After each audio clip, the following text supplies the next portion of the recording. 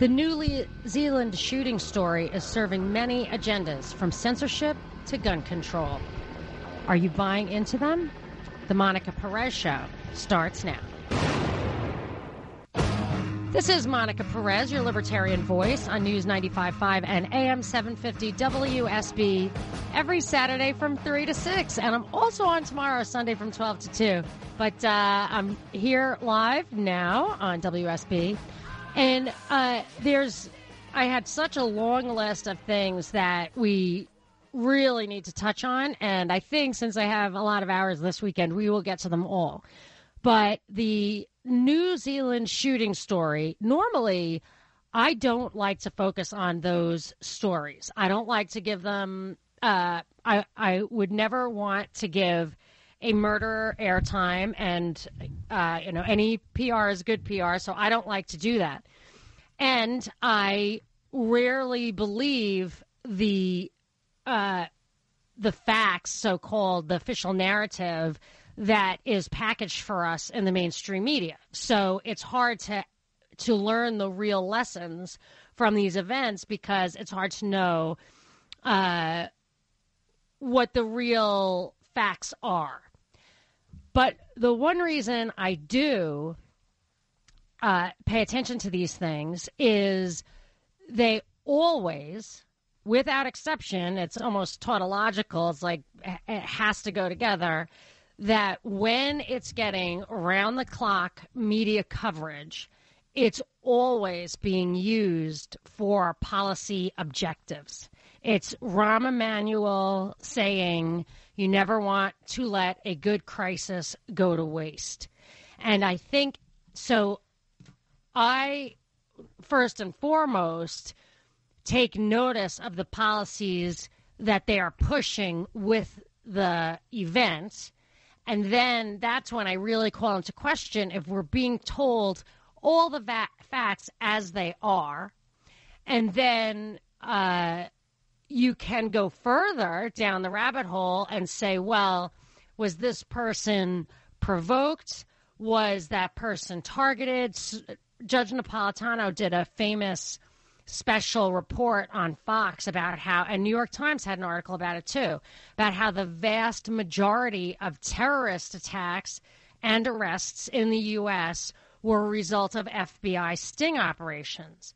And I would say, this is why I think things like that should always go to trial, is that you don't, in part of those stories was that people who are a little bit unstable are targeted for the FBI activity. And then you hear even the last guy in Atlanta who was arrested, he was arrested trying to buy weapons from government agents. So you've got to wonder where the provocations are starting and where this is just spontaneously, in this case, emerges from radicalization on social media. That it's the agenda here is that we need to censor social media, especially live streaming.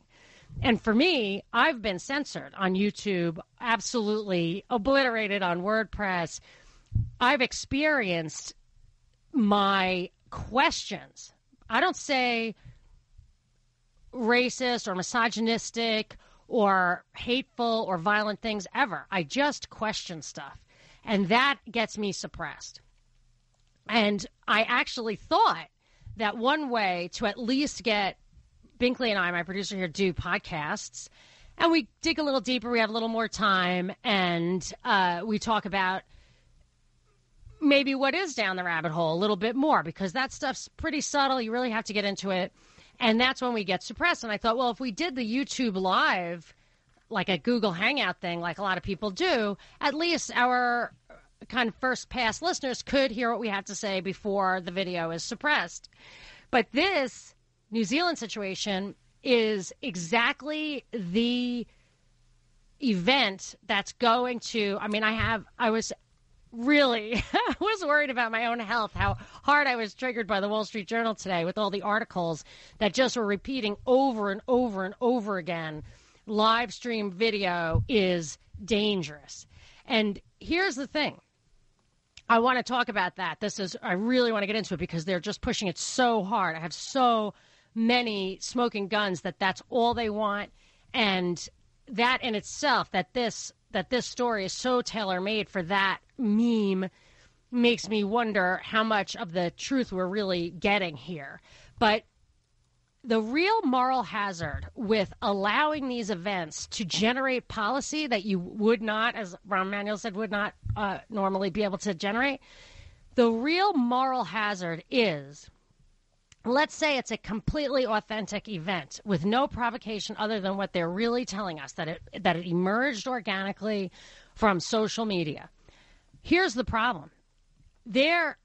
I can cite two examples off the top of my head. One was this Defense Intelligence Agency report. You can find it at Levant Report or something is the blog that still has it up there, where Mike Kelly, the infamous Mike Kelly, and who got into trouble working for Trump, he was the head of the DIA.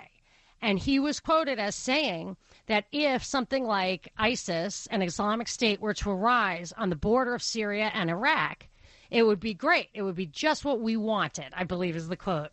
That will give them the excuse to cross over from a military presence in Iraq to a military presence in Syria where they wanted to effect regime change. He got a lot of flack for that. And you can look at it as, I mean, some people will go one step further and say, you didn't just wait for it, you created it. You don't even have to say that. There's another thing, the Project for a New American Century, where they say what we need is a new Pearl Harbor to justify, I don't know if it was regime change in Iraq, but interference in the Middle East. This was 1 year before 9/11. I'm not saying that they planned it. I'm saying that if you have government agents who are in charge of preventing this stuff, who express that it would be good to have it so they could get the policy they want, then maybe they're not just going to, the theory is like, let it happen on purpose, lie hop. Like, maybe they will. I don't know. I'm not accusing anyone. I'm just saying it's a moral hazard to let an event that's getting a lot of media attention and spin to determine a policy that might otherwise have the effect of suppressing your rights. Now, do you have a right to live stream on Facebook and YouTube? Well, I would say you don't, under the assumption that Facebook and YouTube, Google are truly private companies. I don't think they are. I think that both because of help they've had from the Department of Defense over the years or other government tech, even just benefiting from some people who were developed by incubators that are funded by the Department of Defense. Also, what will happen now, this event happens to dovetail with Facebook preparing for regulation. I would say it was already in my show notes for this week that Facebook wants the regulation because they can handle it. I was actually listening to Fox Business this week, and they said, oh, Facebook's happy to have the regulation because they're the big guys. They can handle it. The little guys can't handle it. So what happens when you have big regulation like this is it pushes the competitors out. So that is a way for government action to choose the winner, an oligopoly or a dominant player in an industry. And when they have that advantage, they can do whatever they want. They can suppress you and keep you from accessing tech, because as they become more egregious in their censorship and their control, even if a competitor would have a hard time competing with them, it would not be impossible. And eventually you might be driven to a competitor. Like Twitter has to face competition from Gab. And it took a lot. Gab was taken down. And then they came back up. And now they're being targeted by this. Gab's the only one who let the live streaming video of this event come out. That's one. We'll get to that. But I'm saying that if you allow these events to control policy, it's a moral hazard that at least the messaging is going to promote the policy that's already on the agenda. I literally had the Facebook regulation on the agenda this week because there was activity around Facebook this week. So I want to up next, I want to go through the really cookie-cutter stereotype that we're being told about this guy, if that makes you smell a rat as to whether the story, if we're getting all the facts and nothing but the facts. So, and then I want to talk about how those facts that we're being told are playing into not only the censorship policy, but other policies. So this is serious because of its implication on how it's going to affect our rights. And I understand it was in New Zealand, but the impression, the policy support can come from just the emotionalism in the air. It doesn't have to be on our soil. But I'm sure New Zealand is the primary target because they have lax gun control, and they have always been an example that I've used. I've also used Vermont. I actually identified Vermont like I hope that they don't become a target because they have very high gun ownership rates, very loose gun laws, and very low crime. And that was true in New Zealand also. I at least had read that and cited that before. So it doesn't surprise me that the first thing the Prime Minister of New Zealand said was now is the time to tighten our gun laws. So let's unpack all that trendy little expression, but it applies. Let's do it right after the break. This is Monica Perez. Monica Perez. Now, there is a president who may have been elected, but the real man in charge lives several miles underground. On News 95.5 and AM 750, WSB. So I got so carried away talking about the agendas that are going to emerge from the New Zealand shooting story that I didn't even say hello to Binkley. Hi, Binkley. How are you doing? I'm fantastic. How are you? Fine, thank you. I know you have had the same experience with this story about the shooting in New Zealand that I have had, where I'm so triggered by how much propaganda is being generated all towards one purpose, which is, I mean, in my opinion, the number one, like 80% of the ink that I've read has been dedicated to suppressing live streaming from the internet. And, Absolutely. And do you agree with that? I have about 10 headlines from articles that perfectly describe what you just said. Can you rattle a few off and tell me where you're seeing them? I've got 10 just from the Wall Street Journal. I read the Wall Street Journal this morning. I was like, the Christchurch shooter streamed video live on Facebook and posted it on platforms. How will we stop them?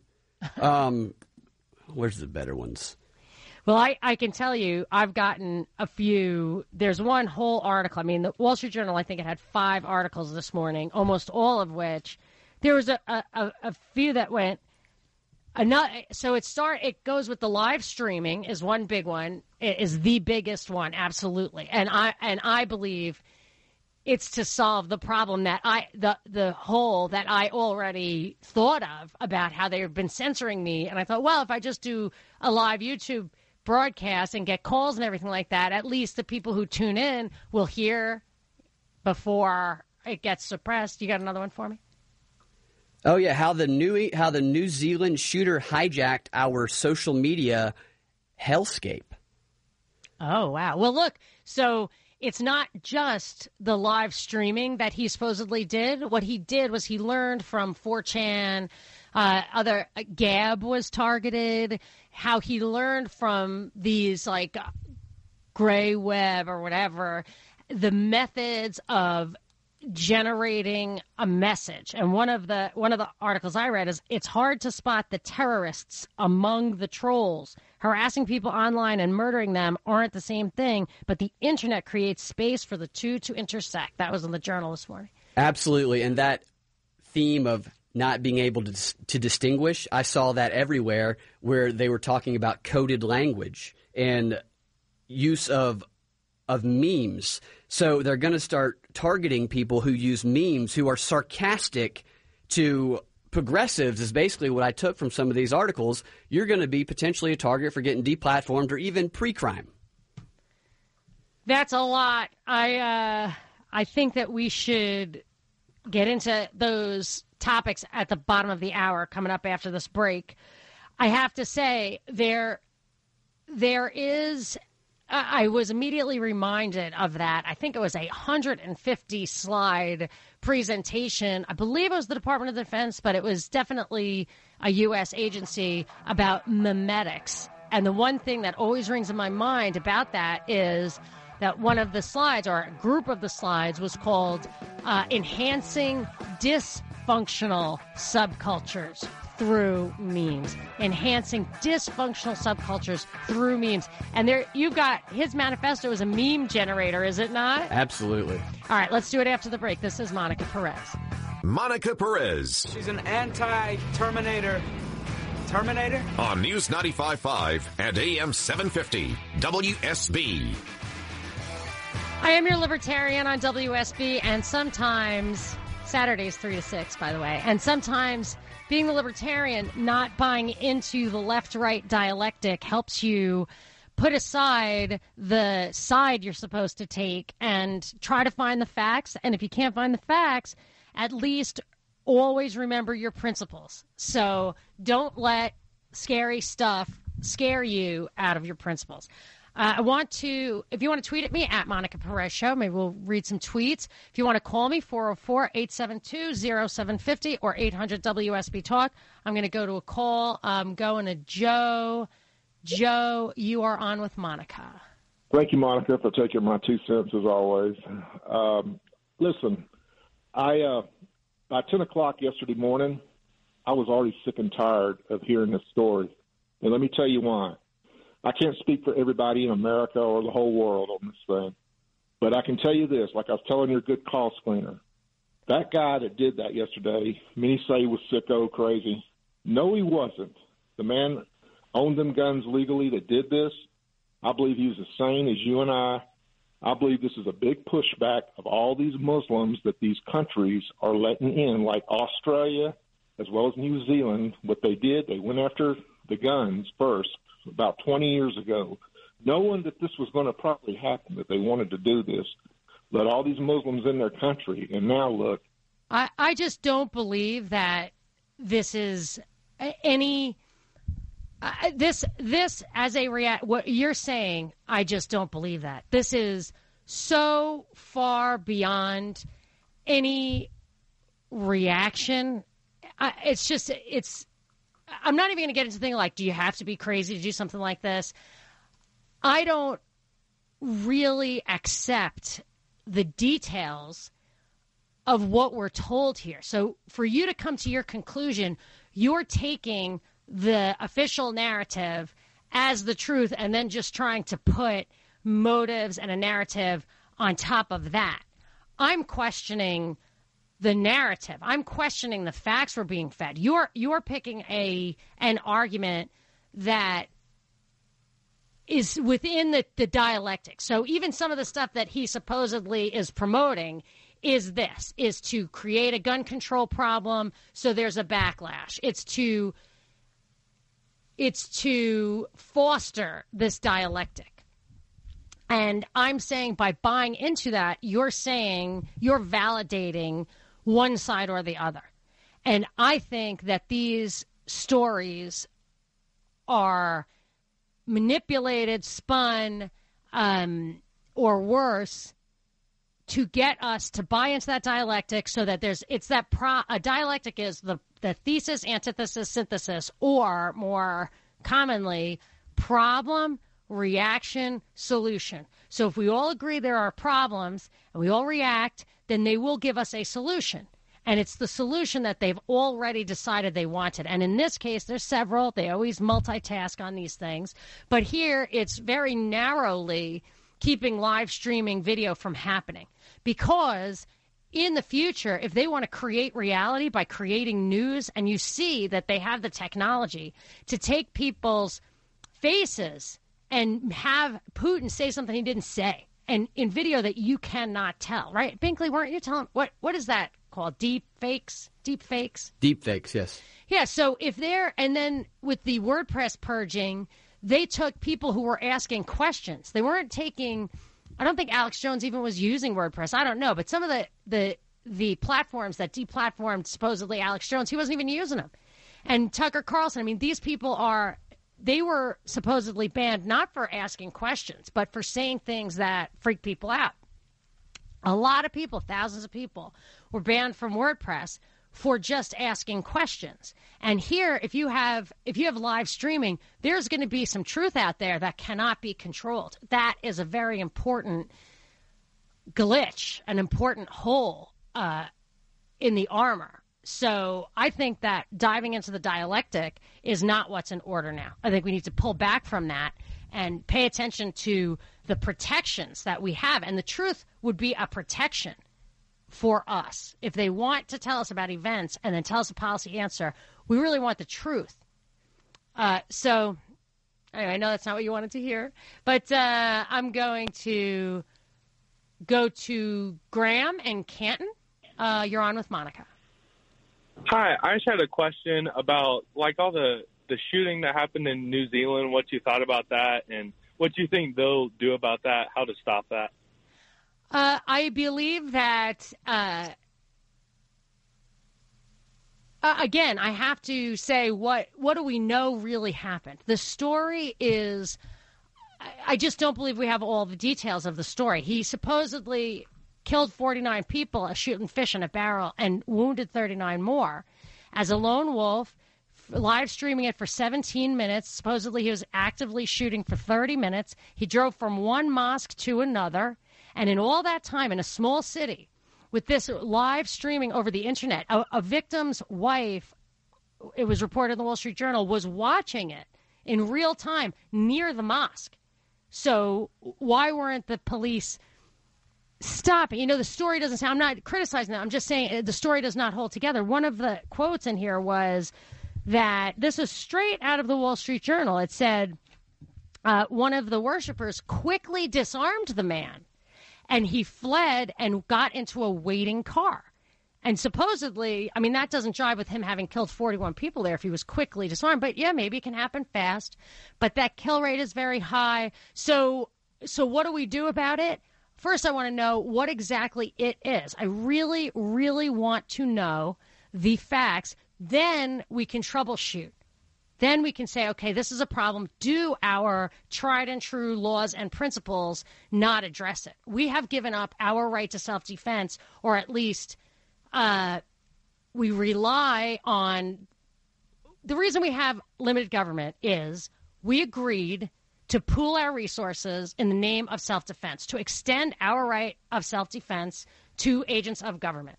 And if they are not able to fulfill that, and furthermore, if their response to their inability to protect is to further disarm the citizenry, I would say the answer is we need to reassert that all of their power comes from our right to self-defense. And if they can't handle it, because they can't be everywhere at once, well, you are where you are. Everyone is everywhere at once. No one can be killed if there's nobody there to be killed. And so if that person, the victim, reasserts his or her right to self-defense, and the only way that the cops seem to think is effective through arms, then maybe that is the answer. I don't know, but I have to know the real problem first. I'm going to go to Jody in Atlanta. Jody, you're on with Monica. Hey, what's going on? Thanks for taking my call. Listen, the answer is you arm the soft targets. Arm the churches, arm your synagogues, arm your mosques. Every time a shooting comes around, we always hear, oh, we need to pass more gun laws. We need to do this, that, and the other. But it's only a ruse. If you take away guns from the American citizen, then all of a sudden the weakest of us will be the ones that will be attacked and destroyed. That is the bottom line. I'm so sick of the liberal media, even the conservative media, saying, hey, more gun laws, more this. It doesn't work. It's real simple. If you know that I'm armed, you will think twice about attacking. I totally agree. And I think that's the answer in the hashtag Me Too movement also. I had an Indian caller call me, a guy who was originally from India.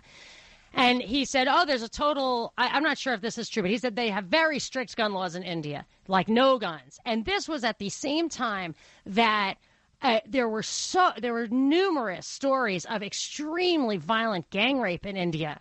And I said, yeah, maybe you should, if you're going to, at least don't disarm the women. I mean, I know it's a little facetious, but you said the weakest among us. And I'll tell you, I consider it the great equalizer. Well, let me ask you this.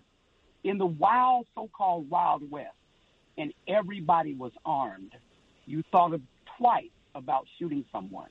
That is what I'm getting at. And I know that's a bit extreme, but again, if I know that you are possibly carrying a firearm, I'm going to think twice. And I'm just simply saying, in the mosque, every place you saw targets, you need to have people with weapons, because you can pass every gun law there is. The criminals will have the guns, period. That's just it. And so I'm so sick of everybody saying, and they're crying, we need to do this, we need to do that. No, you need to start carrying and stop popping these crazies. Sorry. I didn't mean to cut you off, Jody. But I will say, I wanted to respond to a couple of things, which is, I think if people choose to be armed, I get a little concerned. I probably wouldn't go into a drinking establishment that allowed firearms. I don't know. I might think about that. I don't know. That I think, like, when you're telling people, but like churches and stuff like that, I don't even think you need to delegate someone to be the armed person. I think that just the idea of what you're saying, you don't know if somebody is armed or if people do think there's danger in their area. I mean, certainly, Kennesaw has had, from what I understand, Kennesaw has had that experience where their crime rate was going up, and then they actually had a mandate where the people had to be armed, which is surprising to me. But my guess is that would make you just keep driving, just don't stop in that town to get up to your mischief, unless you're trying to, commit suicide by cop or whatever they call it. So I think, look, self-defense is our right. And when, it's not like they don't have armed authority there. And why did this thing go on for that long without a response? So to tell, of course, it's just common sense to tell us that the answer is to make sure you can't enforce a negative. If there are hundreds of millions of guns, it's going to be pretty hard to make sure. It's like you can't be sure your kid isn't going to fall into the pool, but you can teach him how to swim. So, but, it's not just about gun control. I mean, this is about the surveillance state, the censorship state. That is what they are terrorists. They are terrorist events. Now, who is doing the terrorizing and who is being terrorized maybe is a topic for after the break. You can call me 404-872-0750, 800-WSB Talk, or you can tweet at me at Monica Perez Show. Monica Perez. Wait a minute. This is the future. We're all a phase of guns. On News 95.5 and AM 750, WSB. Well, the past also had some guns, as Jody said, the Wild West, but I'm not sure that our depiction of that really holds up to scrutiny. I have a book that was rather expensive. I believe I got it at Mises, called The Wild West Was Not So Wild. So maybe this is a good time to read that and kind of debunk that myth. I am going to go to a call. Mark in Atlanta. Mark, you're on with Monica. How you doing, Monica? Good. How you doing? What's going on back there? Yeah, what I want to talk about briefly, Monica, is the fact that we have real serious problem with the leadership of this nation, inciting people who are, I guess you could call them borderline, schizophrenic, borderline insane, whatever you want to call it, okay? But we have to address the fact that we have a leader in the form of our POTUS, President of the United States, who makes statements like there are good people on both sides of what took place in Charlottesville. Wait, can we just, Mark, I just want you to back up. Did you say that he triggers psychotics? He triggers the underlying possibility in people that would make them psychotic. Let's explore that. No, I mean, I really like to understand the connections, because maybe you can convince me that that's true. What specifically are you talking about? Okay, let's talk about what incites a riot, okay? Let's talk about what he said and what the result was that you're pointing to. Okay, let's start with the fact that his father was a known Ku Klux Klansman. Whoa, okay? I have no idea about that, but let's start with supporting what you said, which is you said that he incites psychotics, and I want to understand specifically one example of where he did something and there was a result. Or even, it doesn't even have to be a very specific example. You can just say something he said and what you think was the outcome. Okay. The rhetoric throughout his campaign that had to do with how he identified with Muslims, how he wanted to end the Muslim migration to the United States. He wanted a Muslim ban. That's one incident. So what, you think that him saying that incited this New Zealand guy to go into a mosque? I think that it may have fueled something in that person and other people who have done things when he has made statements. He has made derogatory statements about the Jewish people. Okay, he made several Jewish derogatory comments about Jewish people. Did he really? Because he speaks at IPAC. Go back and look at his record. His son-in-law literally was in bed with Benjamin Netanyahu. Like, I think that you would have to tell me the words that he used that were derogatory and anti-Semitic, only because that, I think, is not in evidence. And I have to go to break right this second. I got a hard break. But let's continue on these topics. I am open to being convinced. This is Monica Perez. This is your last chance. After this, there is no turning back. You take the blue pill. The story ends. You wake up in your bed and believe whatever you want to. You take the red pill. You stay in Wonderland. And I show you how deep the rabbit hole goes.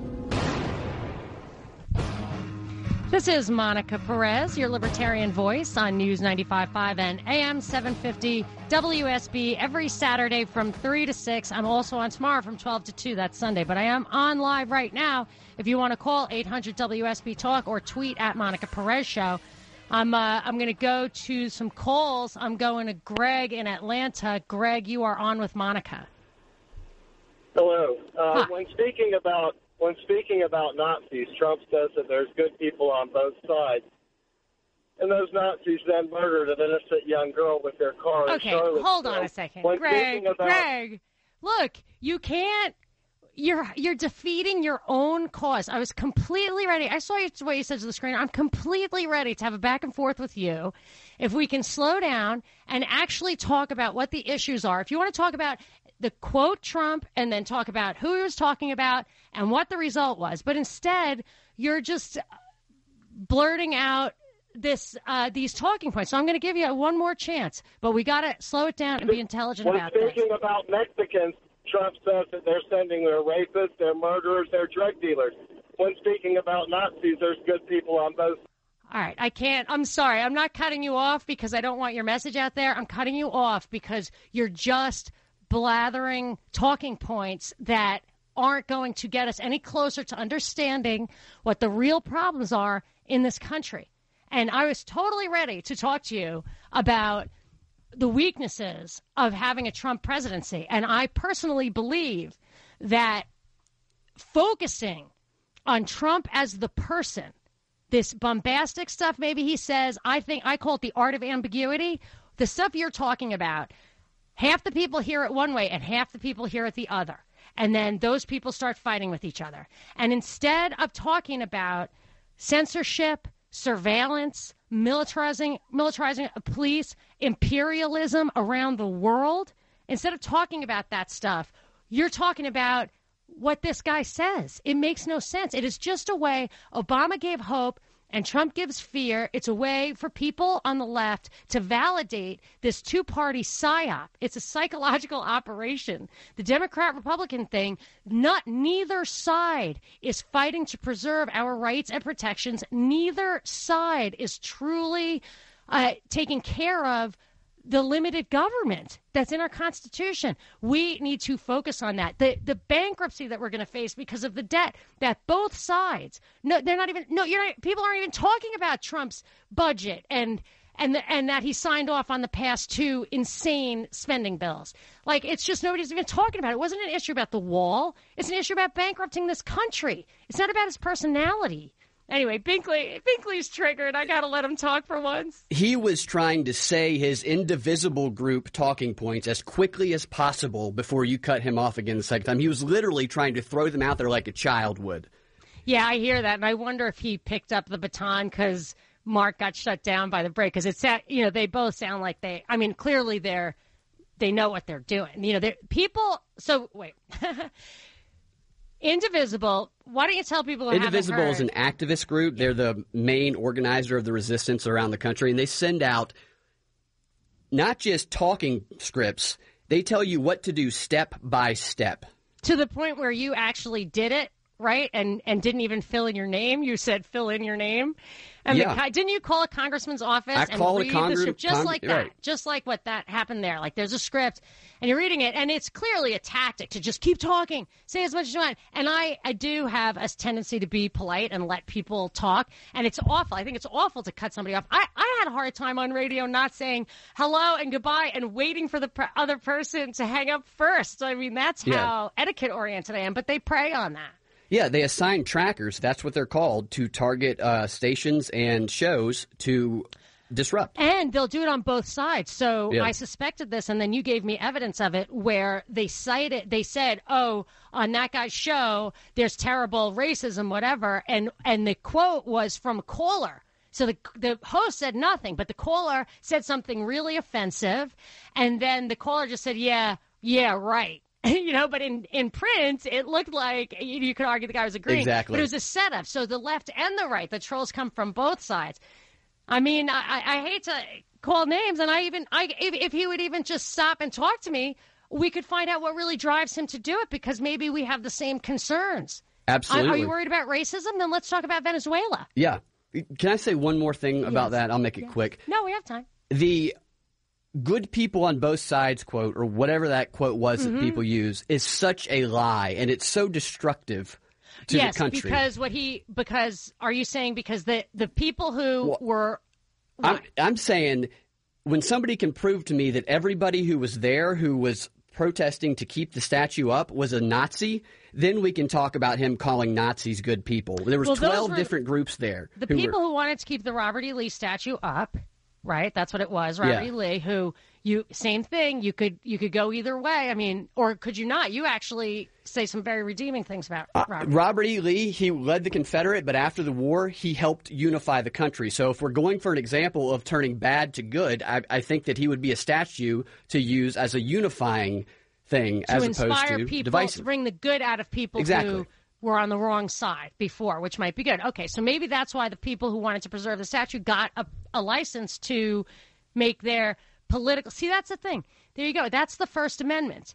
So you have to be able to petition and demonstrate and assemble, even if not everyone understands your point of view, because if you silence that debate... So this guy, he would not engage in the debate. So we're not going to accomplish anything. This is the dialectic in action. So that guy's on one side. I'm not even on a side. I'm literally just trying to figure out what happened.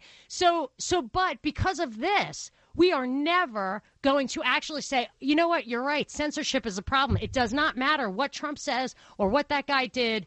We should probably notice that there's 5 pages in the Wall Street Journal dedicated to how live streaming, stuff that cannot be censored, should not be available to the public. Right. And only to YouTube censors and absolutely. The cops. And it could affect this guy who called in. Right. And what he's doing, the people he is listening to are not telling him things in his best interest. He's following people who don't give, who don't care. Who are up there. When you look at the CFR roots of Stacey Abrams or Alexandria Ocasio-Cortez coming out of Ted Kennedy's office, you know that they're actors. They take acting. Stacey Abrams said, I think she was an actress. Yeah, she said she was. Oh, we got to talk about her soon. We pegged her running for president like right when she said she was running for governor. She said this road to the White House. And we were like, oops. Yeah. Oops. So we did call that long before anybody else. I'm going to take a couple of calls. Hey, Ray, you're on with Monica. Hi, Monica. How are you? Good. Sorry, I didn't mean to surprise you with that. You're on the air, Ray. Lay it on us. It's all right. Well, you said that these guys are running a script that talk on when they call in, but I have actual friends and that believe this nonsense. I think the media is stoking the fire of this stuff that's going on. Yeah, that's a really good point, Ray, is that, so I'm saying, you could say an event is a false flag or a provocation or something that's being generated. So in this case, they're saying the guy in New Zealand was generated by his alt stuff on social media. But it's, first of all, after I read that Department of Defense thing on memetics and how they intentionally use them with a lot of psychological manipulation behind them, I think it's much more likely that these memetics, these movements that are emerging inorganically, but seemingly just from the organically, that it's much more sophisticated than just a bunch of trolls in a basement, whatever. So I think you're absolutely right that they know, but I believe that it is sinister in that they know exactly what they're doing. Like the New Knowledge guy who was behind the Russian bots that attacked Roy Moore. I mean, people believe the story, but it's masterly crafted. Yes, and it's a lot of that going on, but these people are believing it, and because they want to believe it. That's the thing. I think they want to believe it. It makes them feel good. There's something of like that Facebook dopamine hit that makes you get off when you've got emotional reaction, whether it's good or bad. It's the bad that a lot of times is satisfying to them. It's the anger. So you have Obama, who is like Hopi, but then you have Trump, who is fear, and I think they people like it. And then one thing about Muslims, I heard a quote or something about Muslims are peaceful in a society when they have small numbers, and as their numbers grow, then they start getting more radical. So. What are you blowing up this great conversation for, Ray? I don't know what you were thinking. I don't want to hear that. I don't generalize. See, that's why I gave Mark, I wasn't giving him a hard time, the caller before the last break. I wasn't trying to give him a hard time, but he was saying generalized things about Trump and what he does, and I was just forcing Mark to go through the process I go through when I think about saying something that jumps to a conclusion or generalizes about people. I really don't know. And it doesn't matter to me. I think that our system of a free economy, people will come or go as they're needed, and they must, if there's no welfare, they must acclimate, because economically they will not survive without it. I have a personal experience with that, and I firmly believe it. Binkley, you can have the last word. To what he said about radicalizing in groups, all individuals, psychologically, when we are in big groups of people that we are with, the individual is lost and the group identity takes over and radicalizes. That's so interesting, because now that you say that, yes, I read a book, Crowds and Power by Elias Canetti. One of the first books you sent me, if not the first book by Laban, was about crowds and power. I forget what it was called. What was that Laban book called? Crowds and Power, I think? No, Crowds and Power is Elias Canetti. The Crowd. Okay, yeah, and then it had a subtitle. And it's about how you use a crowd. And he wrote that before Hitler, Laban did, and Canetti after, from Germany, he wrote it. So this idea of, yes, what Ray said could be true for anything, because it's the crowd actually undermines the values of people. Yeah, like football it's fan. True. Right. Huh? Football fans in a stadium are a radicalized group of people in that time while they're in the stadium, so to speak, the most rowdy of them. Hey, I've been one of them before. All right, we got to take a break. You can tweet at me at Monica Perez Show. Keep the calls coming. I got some more. This stuff does trigger people. 800 WSB Talk. Monica Perez. Evil does seek to maintain power by suppressing the truth. On News 95.5 and AM 750, WSB. I am your libertarian voice on WSB. We are talking about what happened in New Zealand, but I'm most interested in what the implications are for our rights and protections from government and tyranny, which are converging quickly, if not already converged. I'm going to take some calls. First, I'm going to go to Miles in Atlanta. Miles, you are on with Monica. Monica, can you hear me? Yes, go. Yes, ma'am. My thought was, number one, I think that the shooter was very media aware. I mean, he made a little manifesto, and it seemed like he was making the attack to get some kind of reaction out of the media policy-wise. My second quick point is that I'm a semi-student of American history, and I realized it wasn't until the battles of Lexington and Concord, when they came for the guns, that we really stand up and rise up. And so I wonder today, what is it going to take, short of them coming for the guns, to get patriots to stand up? Because it seems like we're just standing idly by. Did you see that passage in this guy's manifesto that said that he was interested in promoting a gun control push in the U.S. so that people would stand up and rise against it? I did not read the manifesto. I just know that he had one, so that's coincidental that he would even say that, because that's what I was thinking, is that I think they can do what. If I was in charge, I would just not come from the guns. We'll let them do anything. I've heard that idea that it's not that the guns they have are the ones that we're not really a risk to them. Somebody comes in full body armor with military level equipment, you're not going to beat that with your handguns. It's what I dubbed resistance grade weaponry that they're always after. They're not after the handguns that do the crimes that they're saying they want to stop. It's the resistance grade weaponry that they come for. Let's get into the impact on the media and how media is picking up on this story after the break. Tweet at me at Monica Perez Show. Monica Perez. No, never give up, never surrender. On News 95.5 and AM 750, WSB. I am your libertarian voice on WSB, Saturdays from 3 to 6, and I am on tomorrow from 12 to 2, which is a good thing because this story about the mass casualty event being reported in New Zealand has so many implications for us. I mean, I stopped looking at what really happened when I hear stories like that, because the media gets a hold of it, the big media, you can trace. I've seen like the infographics, whatever, where you see like the news generators, the news agencies, there's just a few. And a lot of times they get talking points from the U.S. government. So, and then as like a person in the media, like I am, it's practically it's a ridiculous risk to take to contradict the narrative that's accepted and being reported. I mean, you would never do that, and you'd have to do original research, which you don't have the capability of doing. And until Parkland last year, you could seek out people posting stuff. You could do open source journalism online, but that was basically shut down with Parkland. And I guess the last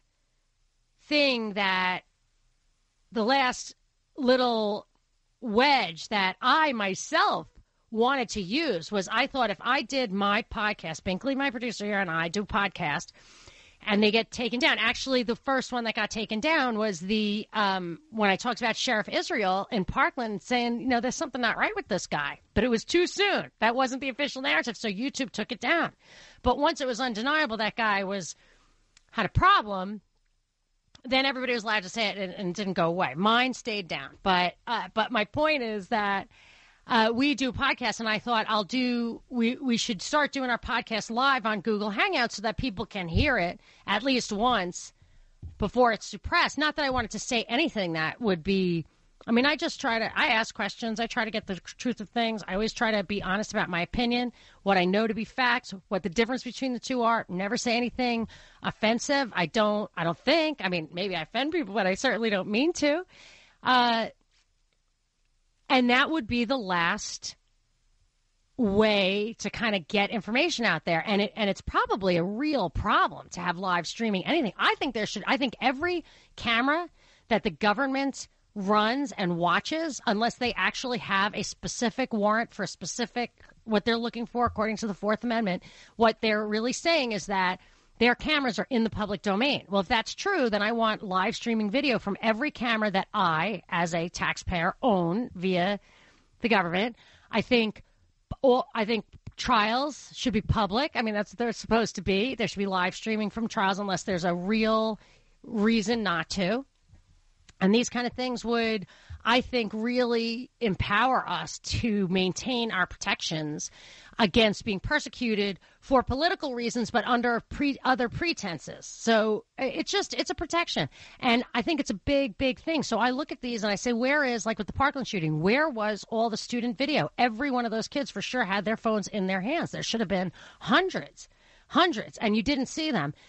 There's an effort, a successful effort to control information, and I think the last loophole is this live stuff, and that's what's being attacked or challenged by this New Zealand thing. And so if you read the Wall Street Journal today, it's just all the coverage on the shooting is about social media, or at least touches on that.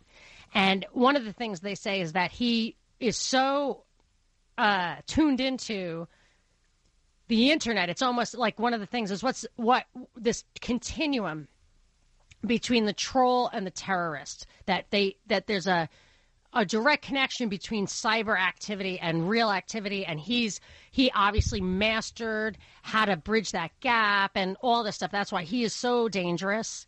And the last caller kind of reminded me that is part of what they're suggesting. He also talks about, the last caller also said about what was in the manifesto, and without realizing it, he echoed something that he hadn't read in the manifesto but was there, that this guy is, maybe this isn't the expression he used, but that perhaps the story is meant to trigger a dialectic, isn't that what they say Judas was doing to Jesus, that he thought that by forcing the issue, Jesus would have to defend himself and become activated? An accelerationist. I've heard that. Are you making that up? No, that's a real thing. There's people who do not like Trump, who are glad Trump got elected because they believe it will accelerate the progress of getting to socialism. That's what I was going to say to the trolls, that I actually, I'm not accusing that, but I'm saying my instinct is that is true. I mean, everything from Zucker throwing him softballs and calling him the scariest guy in the world, on CNN, and to the Steinle thing, which immediately came out to support his the tone of his campaign.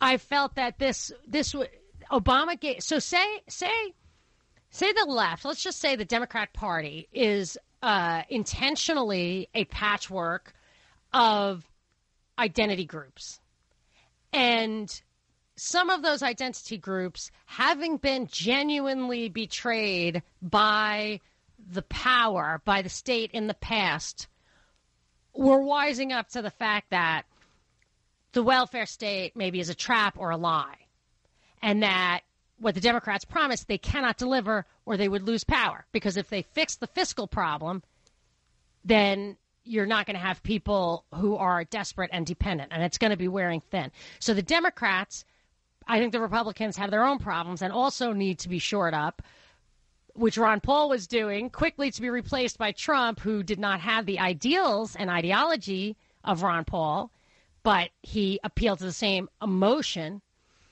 That's a different topic. But the Democrats, so how do you reinforce the Democrats as the dominant party? Well, first, you give the people who feel betrayed by an elite, limousine liberals who are full of it, you give them Obama, who feels very earthy, feels real. And so you've played that card. You've played the we can be trusted card, the hope card, because he didn't really deliver either, I don't think. And then you flip to the fear card, the love or the fear. You can love me, you can fear me. And that's where Trump comes in. So the fear is really what's galvanizing the left. And I've heard even Stacey Abrams and others say, like, this was the best thing that ever happened to the left. And I'm like, when you hear people say that, it's like when they said on Fox News that the best thing that can happen to Facebook is the industry getting regulated. I think, okay, well, if they're the ones who are benefiting, how hard is it to speculate that they were in favor of it or perhaps promote it? So accelerationist? What? It's called accelerationism. In political and social theory, accelerationism is the idea that the prevailing system of capitalism should be expanded in order to generate radical social change. So you expand it to break it. So acceleration, that's Cloward and Piven from the 60s. What they proposed was to get absolutely everybody on welfare so the system would break and the mixed economy of social democracy would collapse and true communism would be introduced. That is originally an idea about promoting the collapse of the system by overburdening welfare. And then they deliberately went into the inner cities and broke up families to increase dependency. And that is in the record. And people are going to start wising up to that. So you need, when these people called, I'm going to call them trolls. I hate to call names, but it was crystal clear when the guy would not engage in a two-way conversation that he had talking points, he had an agenda, whatever. And what's so funny about it is, but what they do is they focus on the personality of Trump when we should be talking about the real issues. Let's talk about the ideology, socialism versus capitalism. Do we have capitalism? I don't know. You got to define it first. It's not free market capitalism. We don't have that. Do we have socialism? Definitely, to some degree. So let's actually talk about it. You can talk about the ideology. You can talk about whether it's practical, either one of them, whether you can trust an administration with those responsibilities. Talk about human nature. You can talk about all that stuff. But instead, we're calling Trump names, and getting freaked out. But so the trolls... We were talking about this on the break. They are what this guy is being painted to be. So this New Zealand shooter guy, it's so like I have so many notes I can't even find them. I can't find the quotes I'm looking for. But his character, how he's being painted, is an absolute stereotype. Here it is.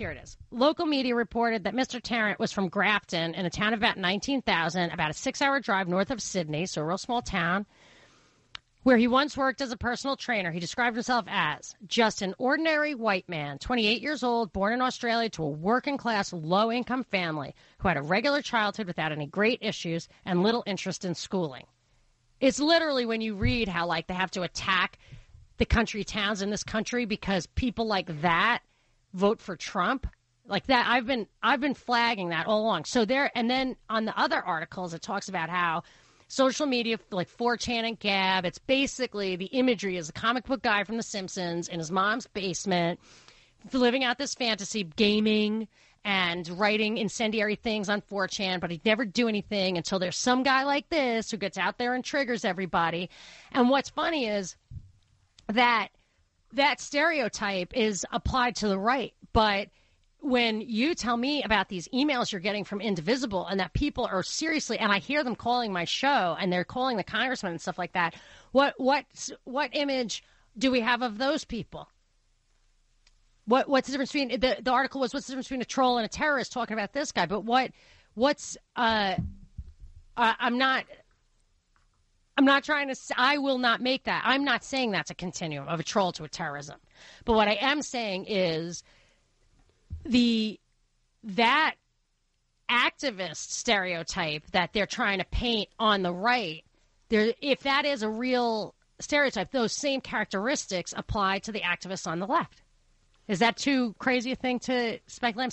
I'm just thinking about it. They absolutely apply to the activist on the left as well. They're just wear a different color is all. Blue. And they flipped the color. They used to wear red, and they had to give the Republicans red because it was too obvious that it was a communist color. So, yeah, I think that there's a lot to... The trolls can sometimes be true believers. And sometimes trolls become true believers, and true believers become trolls. Well, yes, that's what we were saying earlier, is that it's not...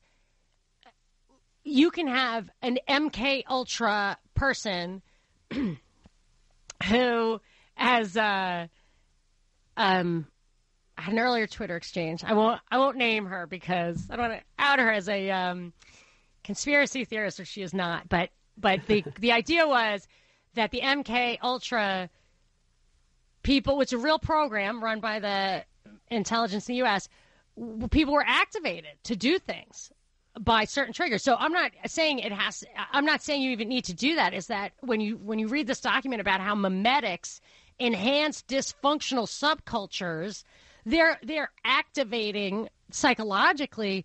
There's layer upon layer of stuff here. It's not this. It's not that. I don't think it's this guy. I think it's a plan, just like they have these plans. They say they only apply them to foreign countries, but I don't believe it. Edward Bernays, the propagandist, the father of propaganda, Freud's nephew, used to talk about how sometimes these plans are 10 years, sometimes they're 20, sometimes they're 50-year broad, long-ranging plans, and the purpose of them is to influence the masses outside of the masses' awareness. I'm so glad you said that. I did not know he actually said that, but that is what I try to tell people. I'm like, these personalities, these movements, these psychological operations, these dialectics, they don't just pop up. You don't wake up one day and say, gosh darn it, that guy did this. This is why we need to censor YouTube. That's not what's happening here. It's much, much bigger than that. But wait, I got to take a break, and then I want to tick off all the things that go into this guy's stereotype. It's like, it gets almost laughable if it weren't so serious. Tweet at me or call me at 800-WSB-TALK or tweet at me at Monica Perez Show. Monica Perez. It's all real. Oh, my God, I knew it. I knew it. I knew it. On News 95.5 and AM 750, WSB. I am your libertarian voice. That's Monica Perez. And I'm going to take a call. I'm going to go to Peter. Peter, you are on with Monica. Hey, Monica, I really want to tell you how much I enjoy your show. You're one of the few people out there that's thought-provoking. You don't spoon-feed. And I've been listening to you ever since you did a segment on social Marxism. Maybe one day you'll do that one again. But the question that I had for you really is one that always perplexes me, and that's why the media is so intent on this socialist agenda. Isn't the first thing that happens in a socialist environment that they start suppressing the media and getting rid of them? Why do they think they're going to end up with a pass? That's very interesting. Maybe they are serving the king. Maybe it's already happened, that those big news agencies have already been suppressed. But for me, if you look at the right, why doesn't Fox call out the Republicans for their socialism? Because they're our only hope, right? I mean, I don't know if I have any hope, but calling out the Democrats is kind of pointless. They should be calling out the Republicans for their socialism. And let's get a little bit more to what's on the agenda this week after the break. This is Monica Perez. Please, take my hand. Now, open your mind to me. Please. Open your mind. Open your mind. Open your mind. This is Monica Perez, your libertarian voice on News 95.5 and AM 750 WSB. Saturdays from 3 to 6. I'm also on tomorrow from 12 to 2. And as always, I'm joined by my trusty producer and sidekick, Binkley. And if you haven't heard the show from the beginning, I believe that we'll put it up on thepropreport.com on Wednesday, courtesy of WSB, giving that to us for commercial free. Is that right, Binkley? Should we start just doing it on Wednesday? Yeah, we'll get them up on Wednesday. Yeah, so if you go to thepropreport.com on Wednesdays, you should be able to hear this show commercial free every week. But I want to read one thing so I don't know if you realize that if you're listening, if you know that I actually tell you what the URL is, thepropreport.com, because if you just type in Monica Perez Show, you might get to my old browser or my old URL, which WordPress shut down for absolutely no good reason. And it really derailed me. And I just wanted to read from an article today in today's Wall Street Journal about the New Zealand event. This is what it says, quote, after the New Zealand shooting, Facebook's content policy team designated the incident as a terrorist attack, meaning that any praise or support of the event violates the company's rules.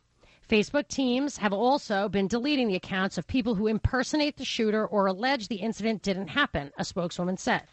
So in article after article after article, it talks about suppressing live streaming video. That's the problem here. This guy did it so that he could activate people, and you can't censor it if it's live, whatever.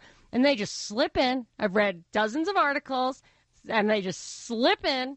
We're also censoring people who allege the incident didn't happen. So let's just broaden that a little bit. People who question the facts that we are told, right? So why is that so dangerous? Because it might possibly expose a lie that's being told. See, that's what I think the Great Purge is all about, which is why, whatever. But I did promise that we would go through. So, okay, I have to finish that sentence. You can ask questions, you just can't expose lies, that's all. Right. You have to ask the questions they have the answers to. And so this is why so what they're trying to say is the reason we're censoring is because live video or conspiracy theories or whatever cause real harm to real people. That there's this continuum between virtual space and meat space that cannot be overcome. So you have to control virtual space, the space of the mind. And so that's when I start wondering if the facts that are reported to us are curated or even manipulated to support the policy agenda they're going for. So I wonder that.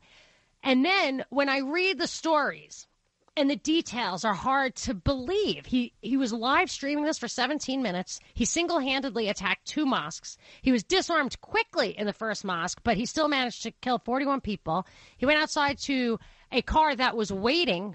I don't know what that means, but that's a quote that was in the Wall Street Journal, and drove several minutes to another mosque, all in this small city, while live streaming where victims' families were watching. With a GoPro on his head.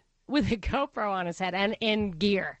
I find it really impossible. I'm not alleging anything beyond the fact that my mind cannot accept that timeline. And then when they start imparting to me a whole laundry list of memes that go along with the stereotype they want us to believe about this, like trolls are only on the right. It's only right wing. They talk about suppressing right wing stuff. Like not left-wing stuff. Left-wing radicals have started revolutions that have destroyed entire countries in bloody revolution. So I don't understand why left-wing isn't also a problem. And I'm a libertarian. I don't have a horse in that race. I'm just saying it just doesn't make sense. Yeah. So let me just rattle off the memes that I observed to fill into the stereotype. And if you want to chime in, Binkley, but I know you have a few other things that we have to get to. But so white nationalism, obviously. One thing I thought was silly because I assume what we're getting from this guy attacked Muslims, he's white nationalist, is that he's a racist. Yet the person, I believe this was in the manifesto, I read a quote from the manifesto. I didn't read the manifesto. I know you did a little bit, Binkley, but it says that his greatest influence or somebody who admires him or something like that is Candace Owens. And her Blexit, which is like trying to get black Democrats to convert to Republicans. So I guess she's for like diversity in the Republican Party. Yeah. And this is his greatest hero. Is like he really wants diversity on his side of the aisle. Is that? Well, he talks about how bad diversity is in his manifesto. All right, so that's a little weird that she would be his hero. Yeah. So what was the Trump thing? Didn't he say? Don't you have an actual passage from the manifesto about Trump? So he's a Trump. I thought he was a Trump supporter. I think he was portrayed as a Trump supporter. He was portrayed that way, but they don't give it in full context. So in his manifesto, he has a Q&A, right? He's got a Q&A that's like 5 or 6 pages and includes, he poses every question that anybody can think of and more. So it's kind of like Quora? Yeah. It's like the talking points machine. He's Quora. His manifesto. I'm sorry I'm laughing. I find these details to be not plausible. Yeah, you read this Q&A in this manifesto and you say, this is absurd. All right, so just read the Q&A on that one thing. The Trump one says, are you a Trump supporter? And then he goes on to say, the answer that he gives is... So he asked himself that question? Yes. Okay. As a symbol of renewed white identity and common purpose, ? Sure. As a policymaker and leader, dear God, no. So he didn't exactly say that he is praising Trump, and he answers with sure when he poses the question to himself, are you a liberal? Sure. It depends on the definition. Sure. So, all right, so we're going to have to go through. I know there's going to be more of that. I do want to take this call. Hold on, Bernadette. I'm going to Bernadette in, I don't know where you are, Bernadette, but you are on the air now. This is Monica. Hey, Monica. I'm actually in Smyrna. I am from New Zealand. My family lives in Christchurch, and I find it very difficult to believe that he made it from one mosque to the next without being intercepted as well. And I know that city, and something does not add up. When I saw the news yesterday, and of course I waited till I heard from my family that everybody was well. But how did he do that? Yeah, I mean, one might infer that the police are so incompetent there. It's like from a different century. Exactly. Are they? And I know that they're not. Right. They are not. Actually, my producer Binkley found a report that says that because Christchurch is I guess, kind of a gateway to an international station in Antarctica, that we actually train some of their local and federal police and government agents. Are you familiar with the international nature of the Christchurch? Oh, yes. There was always military flying in and out because of, as you said, the ability to get down to Antarctica. And it's always been a very cosmopolitan city in that way, too. A lot of people from a lot of different parts of the world. But something is not ringing true with me about this. So what do you think they're going to use this event for, as far as maybe a political agenda? Do you mean in New Zealand? Or either, whatever your insights are. Well, here in America, the police do not carry guns in New Zealand, and they are allowed to carry a rifle in the trunk of their car. They don't carry them on their person. Normal people don't have access to handguns unless they're a collector or a hunter. I've never seen anyone carrying a gun until I came to America. And I think it's just yet another excuse to talk about why we need to restrict people's gun rights. And I just want to say to people, well, the people in New Zealand don't have guns, but the bad guys did. Right. And mow down all those people. And so your argument of get rid of the guns and the violence goes away is a total load of rubbish. Right. And so you're making me think that my initial claim about what they're doing here as far as gun control, all the guns they always target here are the bigger guns, not the guns that are actually responsible for almost all the murders, like the handguns, which you say are virtually non-existent in New Zealand. It's the bigger guns that could, I mean, if you are afraid of tyranny, you have to think, how do you protect yourself? And only they say the armed militia in the Second Amendment is the way that you keep government in line. I'm inferring that. But, so it's the bigger guns that they're always after, in my opinion, without dragging you down the rabbit hole with me. I agree with you. And from someone who grew up in a culture without guns, I actually have a concealed permit, and I'm going to defend my right to own and carry my gun to the end. I had a friend. Well, you don't know this. I hate that. I had a friend from Sweden who came over, and the two things that I noticed that people, especially noticed about Sweden, is that they have these two preconceptions. One is that people are just lying in the streets from gunshot wounds, and because we don't have socialized medicine, they're dying there in the gutters. And when she came over, she was so shocked that wasn't the way it is. She completely stopped believing in all the gun control nonsense. She said the petty crime is rampant over in Sweden, rampant. And so she's also converted. So thank you very much for calling, Bernadette. You're welcome, and let's get to the bottom of this. Yes. So interesting. Wow, that was really valuable because you get a perspective of somebody who's a little bit closer to where the action is, and the only logical explanation would have been a completely incompetent police force, which we just heard from somebody with better knowledge than any of us that is not the case. So let's finish. We'll get back to our memes after the break. You can call 800-WSB Talk or tweet at me at Monica Perez Show. Monica Perez. Bring big drama show. Let's go. Let's do it.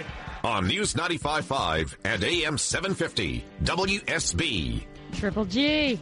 Okay, I have got a prize pack. I love prize packs.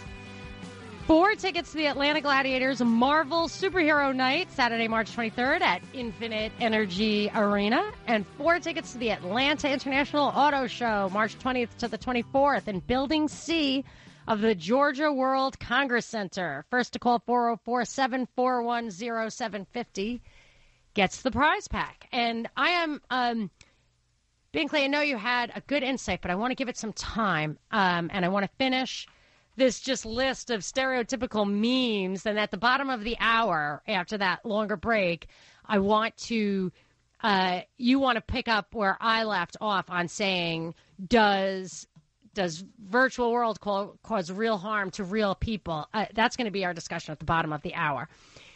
Part of it anyway. But other like memes that this guy hits, the stereotype that is painted of him, and how these are signals of who the media or whatever are trying to demonize and what policies they're after.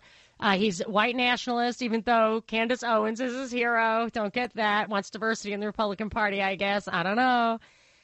Guns, of course. Social media is dangerous. See something, say something. That was the Fox headline I saw. He's, to some extent, a Trump supporter, although you wouldn't put that qualifier in if you were the mainstream media I've been listening to. This, I had a couple of really good ones. He gave a shout-out to PewDiePie, the abrasive YouTube guy, I guess. I don't know if he's abrasive, but he's a gamer. Yeah. So that's a big deal. He is engages in white nationalist conspiracy theories, which isn't the first time those have been associated with terror attacks, according to one headline. And my 2 favorites are, he made his money from an early Bitcoin investment, which is not actually supported by his own claims of where he got his money from. Bitcoin. And the absolute best one for me, the absolute kicker, is he smirked in court. Isn't that what the MAGA hat kid did? Evil criminal smirking. Yeah. So that was a headline. That rose to the level of a headline. So let's get serious about this after the break at Monica Perez Show. Monica Perez. They think they control the galaxy. I disagree. On News 95.5 and AM 750 WSB. I am your libertarian voice on WSB, Saturdays from 3 to 6 and tomorrow from 12 to 2. And we're talking about reports of the shooting in New Zealand. And some of this stuff in the articles, they're obviously agenda-driven, obviously policy-driven. They attribute to this guy an awful lot of characteristics that play right into the memes. And it gets to the point where it's hard for me to take it seriously. And maybe not taking it seriously, if it is, even if he is true, maybe not taking it seriously is a better way to not feed into it.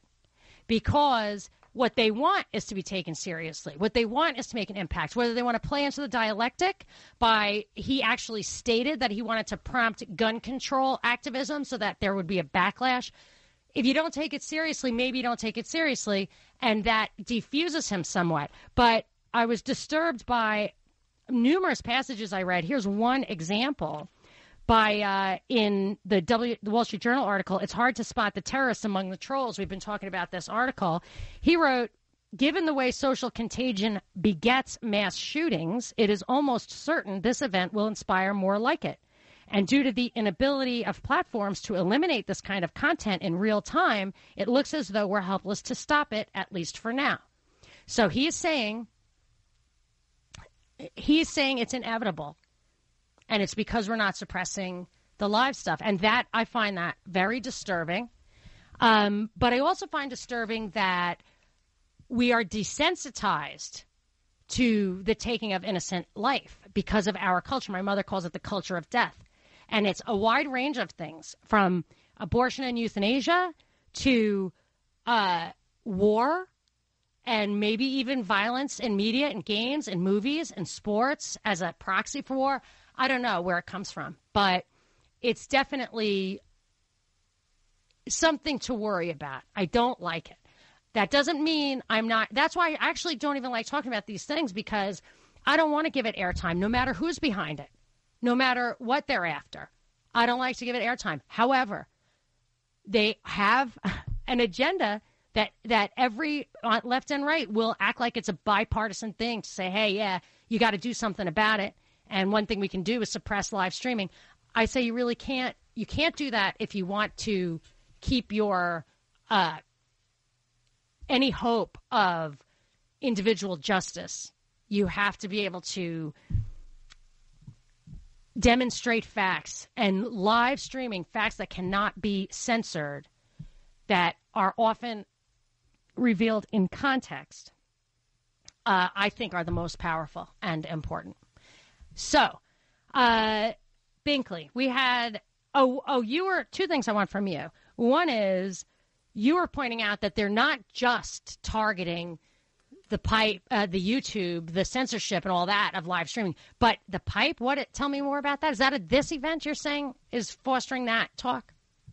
Yes, I saw some talk about that. The infrastructure that the internet is built upon. I don't know enough about the technical aspects of it. I don't either, but we're having our website rebuilt, and CC Design, who's doing it, told us that we had to move off of WordPress because they kicked us off. YouTube suppresses my videos and demonetizes yours. So we have to find different ways. That's why we have now the propreport.com, like the propaganda report, the prop report. And that's we're going to kind of re-release it soon, but we have to build stuff in there so that we can maybe have our own forum, so that we don't need to rely on Twitter if we get kicked off of that, or where we can play our own videos, don't have to use YouTube for that. But the risk is that at a certain point, the platform that you're built on, that itself is going to start censoring. And he pointed out that Icon, whatever runs it internationally, used to be under U.S. control, and I didn't think it was that. I didn't understand why it mattered that it was no longer under U.S. control. I think with under U.S. control, there was some expectation or standard, or at least the U.S. citizens would look and say, hey, there are certain basic liberties we require. But once it went out of our control, it's not a state of anarchy. It's a state of opacity or less translucency. And that is worrisome. But, what are you going to do? WSB still lets me speak my mind, as long as you tell the difference between what is fact and what is opinion. And we don't have a lot of facts here, so I'm not spouting out facts.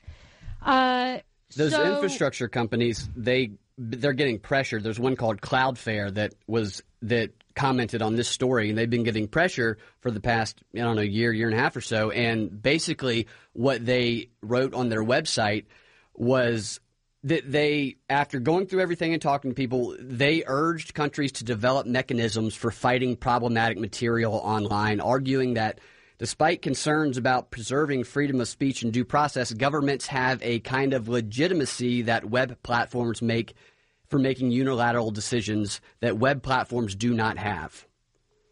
So they're basically saying, you make the laws and tell us what to do. Okay. This is across the board internationally? Cloudflare, yes, they're speaking broadly. All right. Well, that is definitely a concern. I'm going to take a call, and then I want you to read that thing about the Brookings Institution from the Brookings. You know what I'm talking about? Yes. Tee that up, and let me talk to Randy. I'm going to Randy. Randy, you're on with Monica. Hey, Monica, I appreciate you. I don't always agree with you, but I am opening up my mind to where I do listen.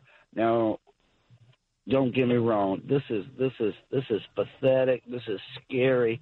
This is horrific, but it's New Zealand. New Zealand has their laws. They have their way of investigating. There's nothing that we can do here in America other than offer assistance with the investigation.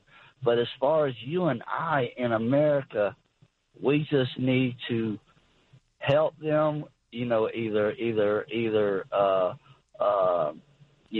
ship over goods, whatever humanitarian aid. But other than that, we just need to wait until the investigation of New Zealand is complete, because we don't know what this guy is really saying, and we don't know who is writing what to help this guy put his statement out there that really may not even be what he's really after. It could be totally separate. Yeah, I agree with you in that, basically across the board. I agree that we don't really know what this guy is after. You don't know where the stuff is coming from. I believe Binkley just told me, I knew that there other people were arrested. I believe they are still in custody. I think we can expect to be involved in the investigation because we have such a big presence there. It's a Five Eyes country or an echelon country where they kind of have the 5 English-speaking, mostly English commonwealths, but including the U.S., kind of surveilling the world. It was an echelon was the expression under Bill Clinton's era, but New Zealand is one of those places. It has that gateway to an international base in Antarctica. But I don't, so I believe that we could be involved and could find the truth, but I predict that we do not get a real O.J. Simpson or Klaus von Bülow type public trial where we can evaluate the evidence on our own.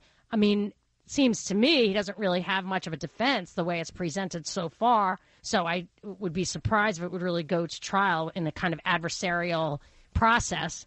But it would be great to find the truth. I have low expectations for that, though. Binkley. Yes. Can you were reading, thank you so much, Randy, for the call. You were reading to me, you mentioned to me at the break, an article you got from Brookings that had some points that I thought were interesting to tick off, because Brookings Institution is a think tank, policy think tank, but it's really, these think tanks execute the agenda. Yeah. They are trying to give you tactics. They work out strategies and tactics to execute the agenda. The agenda is the elite agenda, the Council of Foreign Relations agenda. That, don't be mistaken, Stacey Abrams is a member of Council of Foreign Relations. Alexandria Ocasio-Cortez seems to be working for the same circles if you dig into her background. So these are tactics. But this here that you were reading basically sounds like policy, or let's hear it. Read the title and then. The title is 5 Initial Thoughts on the New Zealand Terrorist Attack, and right below that title it says Order from Chaos, which I guess is their motto. Isn't that the Illuminati motto? Oh, maybe. Also a favorite Bernays quote as well. What is this? Wait, this is their logo? Their motto, it says on the top of their website right above this headline, Order from Chaos, and I believe that is either Freemason or Illuminati thing. What is that in Latin? I think it's in Latin. Oh, my gosh. I have to look that up. Oh, my gosh. Edward Bernays has a chapter in his book Propaganda called Order from Chaos as well. All right, we'll have to dig into that next. So take off the bullets. The 5 thoughts that the Brookings Institute has is, first, words have consequences. Okay, so free speech is dangerous. Mm-hmm. Okay, next. Second, security services and government institutions must prioritize white nationalist and other forms of right-wing terrorism. But left-wing terrorism is okay.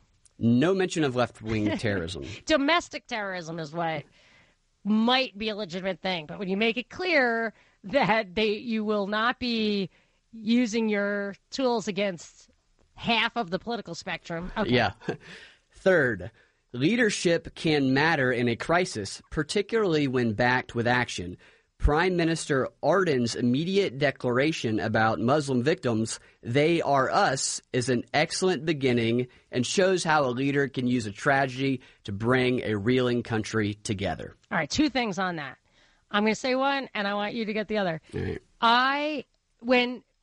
This is why they're always ready with the slogan, like "Je suis Charlie." Yeah. And Rubio came out with the interpretation of the Venezuelan blackout before it was even in the news. And that's risky because it looks like there's foreknowledge, but they do it. They get ahead of the meme. I think they've probably done studies that say looking like you have foreknowledge is nothing compared with losing control of the meme.